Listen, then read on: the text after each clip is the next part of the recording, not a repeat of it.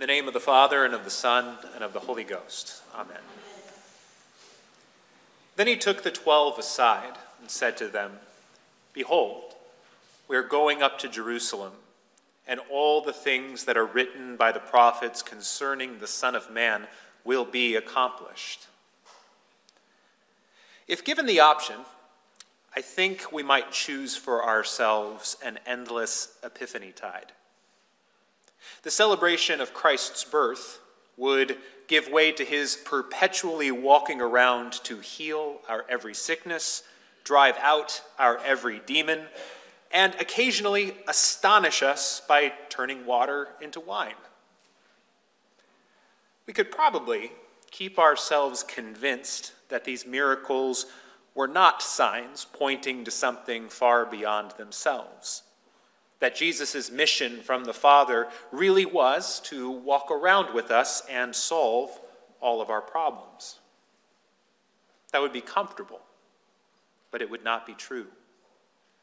The truth is that the moment we are tempted to think that God with us means God on our terms is the very moment that Jesus chooses to remind us that God with us, God is with us, so that we may leave all and follow him where he is going. In today's gospel, the Lord calls the 12 to behold the things which must soon take place, that he must suffer, that he must die, and that he must rise again. Jesus can see straight to the end of the journey ahead and every step along the way. He sees all that his Father has given him to see in perfect clarity. He sees all that the Father gave through the Spirit to the prophets of old to say concerning himself and his mission. And his will is ever to walk in perfect step with the will of his Father. But even though the disciples, hearing these words, can actually hear the sound coming out of his mouth, St. Luke tells us that they did not understand, that the saying was hidden from them, and that they did not know these things. St. Mark, in his own telling of this moment, adds importantly, and they were afraid to ask him. Even as Jesus shows them what must soon take place, what he can see so clearly is not given to them to see, but is hidden. To behold, as Jesus commands them to behold, is a gift that had not yet been given. This gift-like quality of beholding is underscored in the sign that follows in the gospel lesson, as a blind man calls out to Christ to receive his vision. Everyone there knows what he wants.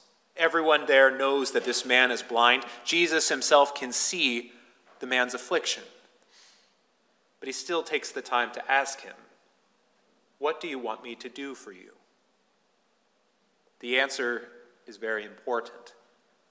Not that he may get back something that he has lost, but rather simply that he may receive his sight. To receive is the language of a gift, not of a demand for rights, not of an expectation that Jesus would enter into the plan the man has for his own life, but rather that he may receive something that he himself cannot provide for himself. It is the posture of humility and of need, and it is a gift that Jesus is pleased to give him. St. Paul elaborates on this gift of sight further in the epistle from 1 Corinthians 13, which itself comes in the middle of a 3-chapter discussion on the gifts of the Holy Spirit.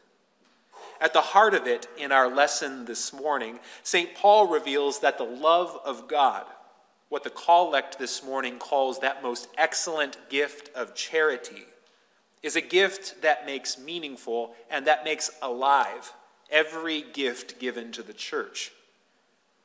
Love is the reason that God gives gifts to his people in the first place.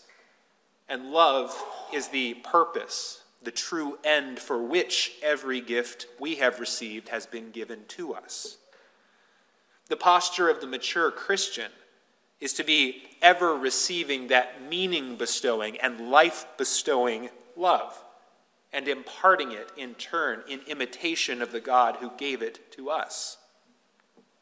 To be without that love, says St. Paul, renders all gestures of devotion, all acts of religion, and all marks of personal attainment to be meaningless and dead. And ultimately, it is this love of God that perfects our vision to see God himself as the giver. Love, in the end, enables us to receive our sight as a gift, just as the blind man received his and saw the face of Jesus. As St. Paul says, "For now we see in a mirror, dimly, but then face to face. Now I know in part, but then I shall know just as I am known." The Holy Spirit's gift of love imparts the ability to behold, as the Lord calls us in the gospel lesson. And to behold is to see as the Lord himself sees, not in a disconnected constellation of signs and miracles and teachings, but by the pattern that unites them all, that shows us the path on which we must follow Christ unto death and then into glory. Love shows us the way to the resurrection and life, and love moves us only and ever in that direction, and no other. We cannot take a single step toward the Lord's resurrection unless we first receive that gift of love. But that gift of love will not lead us to the resurrection by any path other than that which makes us to behold that most excellent gift of love that we receive in the severe mercy of the cross on Good Friday. So here we are, poised on the brink of the Lenten season.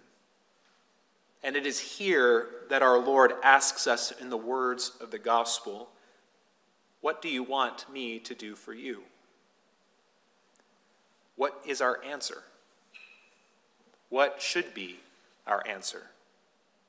Shall we ask him to patch together a workable situation for us, that he might stay among us and teach us to do a few things, but just so long as he doesn't challenge us too much? Shall we ask to grow, but just so long as it isn't too disruptive or embarrassing for us? Or shall we ask for that most excellent gift of love that will enable us to see what must become our share of his cross in Lent, that very same thing that will become our share of the resurrection in Easter?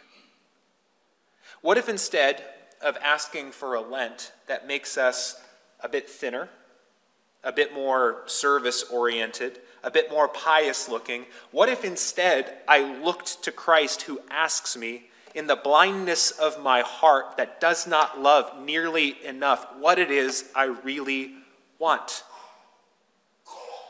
What else should I do but to cry out as the blind man that I am and say, "Lord, I want to see you, not as I know you, but as you know yourself to be. Give me the gift of seeing you."